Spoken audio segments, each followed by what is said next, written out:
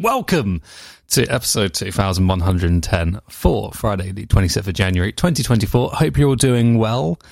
Today talking about industry plants, of course. We've got all of our favourite ones. It's something we don't usually talk about because I've never really been into glorifying that kind of thing because for the most part it's just really cringy.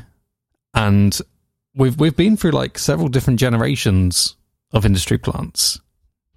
Nearly none of them we've actually recognised here on the show. But there was that good 7 years around the time of the pandemic where people were just getting famous for assumably no goddamn reason. It's not necessarily a Jordan type thing or a Kardashian type thing. It was literally like some guy got his head bashed into a car wheel because a bike came speeding around the curb. And he had a catchphrase that was like, why are you going fast? And that turned into an entire franchise. He had a t-shirt, he was on TV doing features on like morning shows and crap like that. Because apparently people get famous for assumably no reason. It's very much one of those things where you get those people who will make their entire personality about a very single, very dry phrase. And it's usually those people who don't have much of a comedic mindset as such. So they kind of just rely on old trusty, which is cringy as hell. They'll walk around saying, oh, you're from Hungary, I'm hungry, 90 times a day. And it's like, please take me out of my misery. I don't want to listen to this anymore.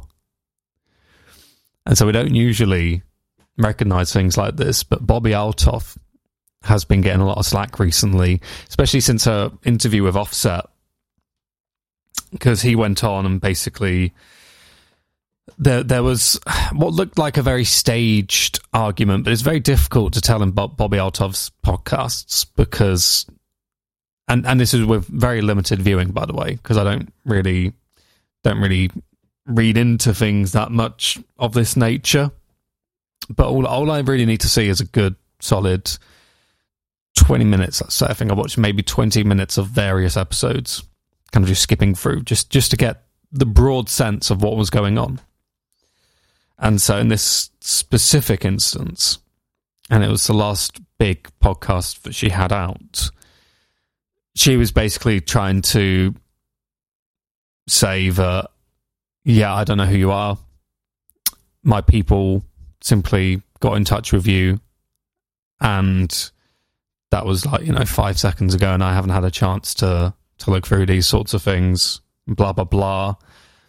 Makes her come across as very calloused, very, very, very cringy, incredibly cringy. Because it's almost like trying to be someone much larger than you actually are. And that might be very true.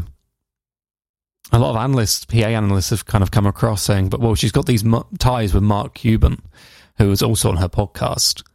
And while he was there, he essentially let off a bit of a clue, saying that it's good that you're connected with the same people that I'm connected with. And Mark Cuban's with WME. Massive brand. And so that kind of, put the nail in the coffin and said, well, there's a good chance she was actually planted here by the industry, because she started like a year ago, just out of nowhere, just literally spawned with the first episode of her podcast. Then the second one was Drake. And so that would be enough to say to someone, I mean, this show's been going on for 2,110 episodes. Technically longer. Technically a lot longer. I think I've done somewhere close to 6,000 hours. How much is that in days? 6,000 hours in days. 250 days. That sounds about right. I think I've probably done slightly more than that in overall content. It's been 15 years, I think. And at one point this show was like 4 hours long. And, you put in like all the marathon stuff, the 75-hour marathon, 72-hour marathon, 30-hour, whatever we did in between, 56. and it will come out to a lot of numbers. And so I've been doing this longer than most regular radio people have been doing it, simply because of the strange nature of the internet. We can go live whenever we like, and it's a nice little freedom that I kind of have afforded myself, because I do the show for the syndicates. The stations pick it up, they broadcast it wherever they want to, CNS FM, all of that lot, Talk Radio X, they can do whatever they want with the show.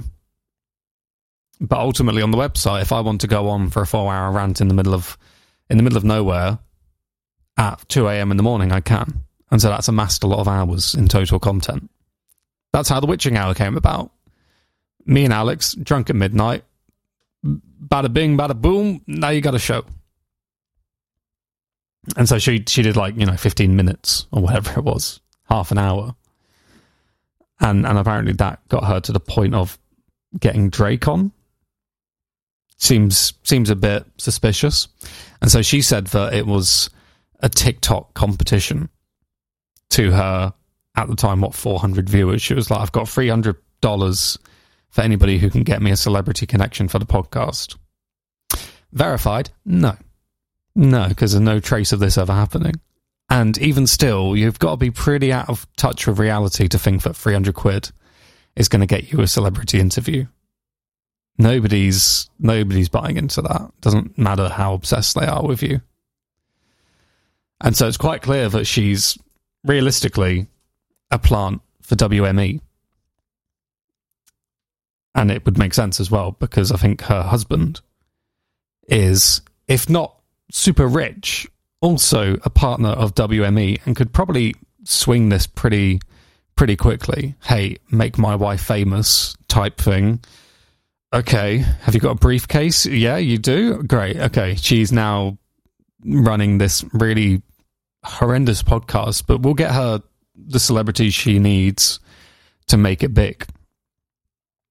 Because many people have criticised her overall style, because it's dry. It's just horrendous. Hard to watch. Very hard to watch. And any celebrity booker wouldn't go near it. Quite rightfully as well. Because it's not the kind of representation that you would want for your celebrity clients.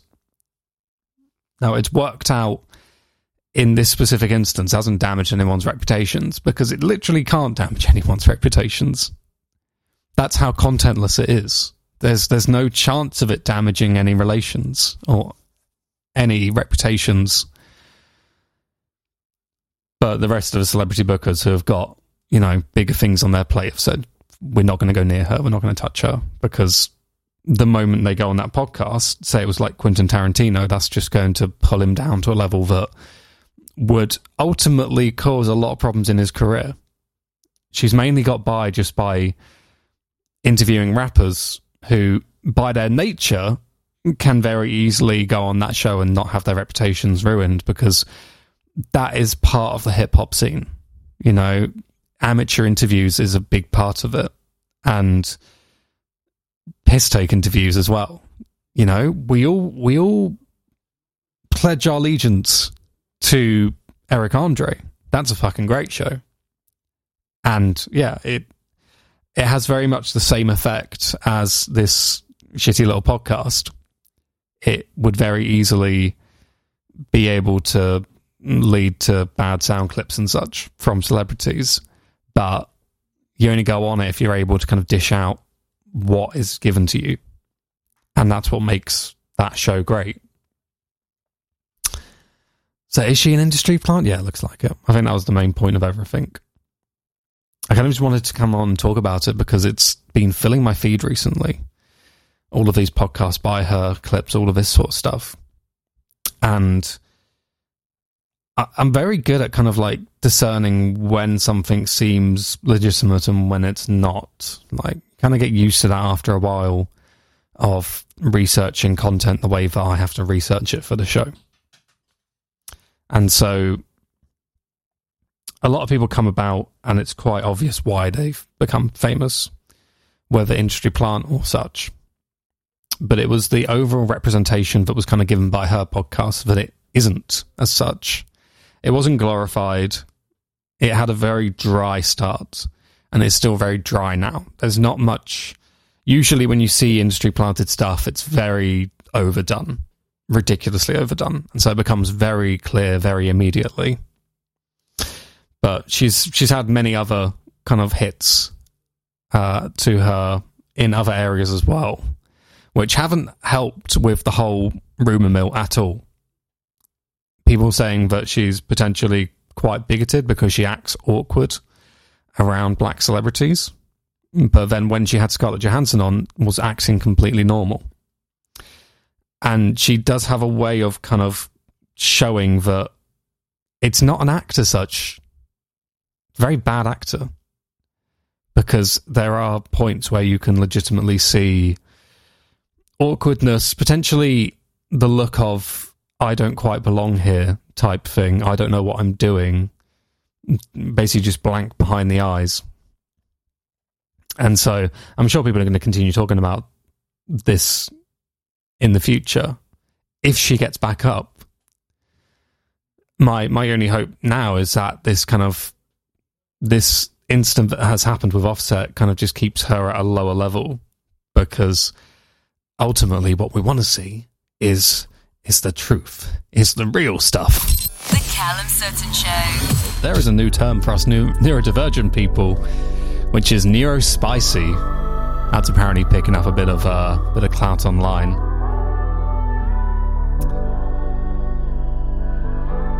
So going on in South Korea right now, their food ministry has urged people to stop eating green fried toothpicks after TikTok users shared videos of themselves doing so. This doesn't surprise me, if I'm being honest. So they've got this weird thing going on in South Korea. They don't use wooden toothpicks. They use like sweet potato and, is it cornstarch? Potato starch. And they basically chop it up into like toothpick sized pieces, and then what do, they soak it in sorbitol, the same stuff that chewing gum's made of, and that's kind of like their toothpick industry. I wouldn't be particularly keen of it myself, because it seems like something that if you kept in your pocket too long it would go moldy, I guess. I don't know. Sorbitol preserve sweet potato? But they're doing something else now. People are going ahead and, because it's potato starch and sweet potato, they were like, well, if we drop it in a deep fryer, then we'll have a tasty snack.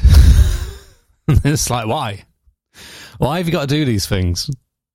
No discernible reason to be doing this. They did it anyway.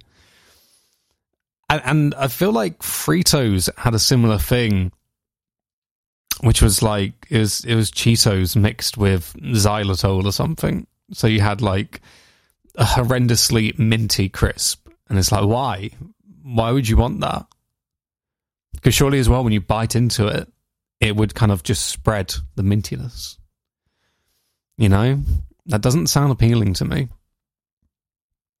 So they're kind of like, hey, if you guys can stop doing that shit, we'd be highly appreciative. They're freaky. They're really freaky. They look like kind of like a mix between curly fries and Cheetos, but obviously green, like vibrant green. And so they're doing this. People have apparently been kind of like getting bits of it stuck in the back of their throat, because it's kind of like this. Although it's not wood, the sorbitol itself kind of makes it hardened as such. And so they deep fry it, and then they're surprised by the fact that it has like sharp pieces in it. It's very much just another cinnamon challenge. And we get one every 3 months or so. That seems to be something that we're either, I don't know if we're blessed with it or cursed with it. Every 3 months there seems to be another challenge. I forget what it was recently. At the top of my head, I think it was Nottinghamshire. the fucking Nottinghamshire exploding building challenge, something stupid like that, where people were on TikTok filming buildings and appliances in buildings and then putting an explosion filter over it. And Nottingham Fire and Rescue kept getting called out because of these videos, because less savvy members of the community were seeing it. And it would be like, you know, Grand Church School down the road posted 6 seconds ago. And they'd be like, holy shit, I need to tell the fire and ambulance service. And so they do. And it was basically just causing them crap tons of, you know, what would it be called? I mean, they're non-emergency calls. They're not even emergency calls at all. Nuisance calls. There was also, like, quite recently as well, I think we're kind of increasing in frequency in how many we get, people rubbing castor oil in their eyes for seemingly no good reason. They would call it like a cataracts, poor vision, dryness cure, as if Opterex was too expensive, and as if there was suddenly a magical cure to cataracts involving castor oil. It's very concerning. But I wouldn't be too surprised if it was American. It's kind of just the things that happen on the internet. It gives people an excuse to do dumb shit, and so that's been the most recent ones. And yeah, most recently, people eating fried toothpicks. We're not. It's not Hunger Games. Neonyi and Body Bag right here on the Callum Sutton Show. Was it Neonyi? Neonyi. She's great. She's absolutely great. I hope you're doing well. It's mail sack time. Choo-choo! Coming in from Darren in Manchester. Fuck me. Why do I always see older people, mostly in Citroens, Nissans and Fiats, put a box of tissues on their parcel shelf? You know what? It's one of those weird things that I guess different generations have different things. My parents would have had the kind of like Churchill nodding dog, which I think is a great thing to have on your parcel shelf. It shows that you're aware that better insurance is available. And then there's people who put tissues on their parcel shelf. Well, it's in case you sneeze while you're in the boot. Makes perfect sense to me. Netflix has confirmed a release window for Squid Games Season 2. The South Korean series became a massive hit when it debuted in 2021 and stands as the streamer's most watched show ever, even spawning a hit reality spin-off that aired later that year. Yes. And we know a lot about that little spin-off, don't we? Insider news, as it were. Because apparently there was like a shit ton of mistreatment of the cast. Like a ridiculous amount happening here in the UK, in Bedford of all places. Yeah, there was, 456, 564 something. A lot of people involved in it. I never actually watched it myself because I don't have Netflix anymore. But they did the whole thing that, you know, happens in canon Squid Games, as it were. Bunk beds tiled up to the ceiling. Big old room where people are kind of kept captive, and then they go out and they do these games. Very much similar to the original. But apparently there's a bit of controversy because things like the red light, green light game, on screen, it's represented as something that basically took no time at all. In the real world, on set, it was hours, literal hours on end, because the field itself was quite vast, meaning it took quite a long time to traverse with the rules of the game. And for every single stop, they would literally have to get people out on set to check everything. Which meant that they could often be in the stop position for over 45 minutes. And it is, you know, a very regular thing on film sets for health and safety to be ever so slightly completely ignored, because they'll usually be like, well, health and safety, we have a safety marshal. Okay, that's it. It's like, okay, how many safety marshals do you have per 50 people? It's like, well, 0.1. We don't work by regular safety rules. Because in most other industries, if you have 500 people, there has to be a marshal per 100, for example. Obviously on film sets, they can get away with that completely and be like, well, we have one safety marshal and his name's Dave and he's off today, but he'll be watching the events on Zoom. And it's like, right, well, it's not really enough though, is it? It'll be fine. And so, 45 minutes standing in one position would have taken, a massive toll on people's A, mental health, C, physical health, B, wrong order. And so they did that. And there's lots of people saying that they either got evicted for seemingly no reason, just for kind of like drama of the show. Apparently it was really highly scripted. Like the winners were full on selected before the first episode even started. And so they would very often ditch people who would be the actual winners from the show. They would find ways to essentially shove them off. And at the end of the show, the pre-set winners who would have, they'd have story writers with them, literally doing their whole timeline. They would be full on, like, given more or less the luxury life on set. Because the story people would be with them, kind of like, okay, all right, you can take a sit down. You're the winner anyway, so, take a sit down. Don't play the games. And then, people wonder why a lot of people got pissed off and wrote about their experiences, saying that health and safety was largely ignored and nobody on set felt safe. And so, it'll be interesting to see what the conditions behind the actual Squid Game are. I'm going to guess they're actually quite regular for a film set. Probably quite cushy, 8-hour day. But when it comes to TV, things can always be a bit more brutal, as it were. So yeah, there's that. Moving on. In a headline by, is this the Metro? It's the Metro. Yeah. It's the moment Kendall Jenner fans have all been waiting for. The 28-year-old reality star turned model's venture into the world of tequila is finally becoming more widely available in the UK, and in a crossover nobody saw coming, you can now buy a bottle from Tesco. Oh, fuck, that's boring. Caliucci's, quiero sentirme bien. Right here on the Callum Sutton Show. Hope you're doing well. On this wonderful Friday, Car's back in good bill of health at last. Jesus Christ, it takes so long for these things to propagate as such. I was always kind of fascinated by the fact that you had these like 50s, 60s vehicles that they would literally just come with like a pocketbook. Like, this is how you fix this thing. It only takes like 3 pages to explain the entire thing back to front because the engine was completely exposed and didn't really have much guff around it. It was like, right, well, this is the cylinder, the drivetrain, pistons, etc. And, you buy a £3 piece of metal from a store and just stick that in some random place without any adhesive or screws. And it's like, yep, fixed. There you go. Car's working again.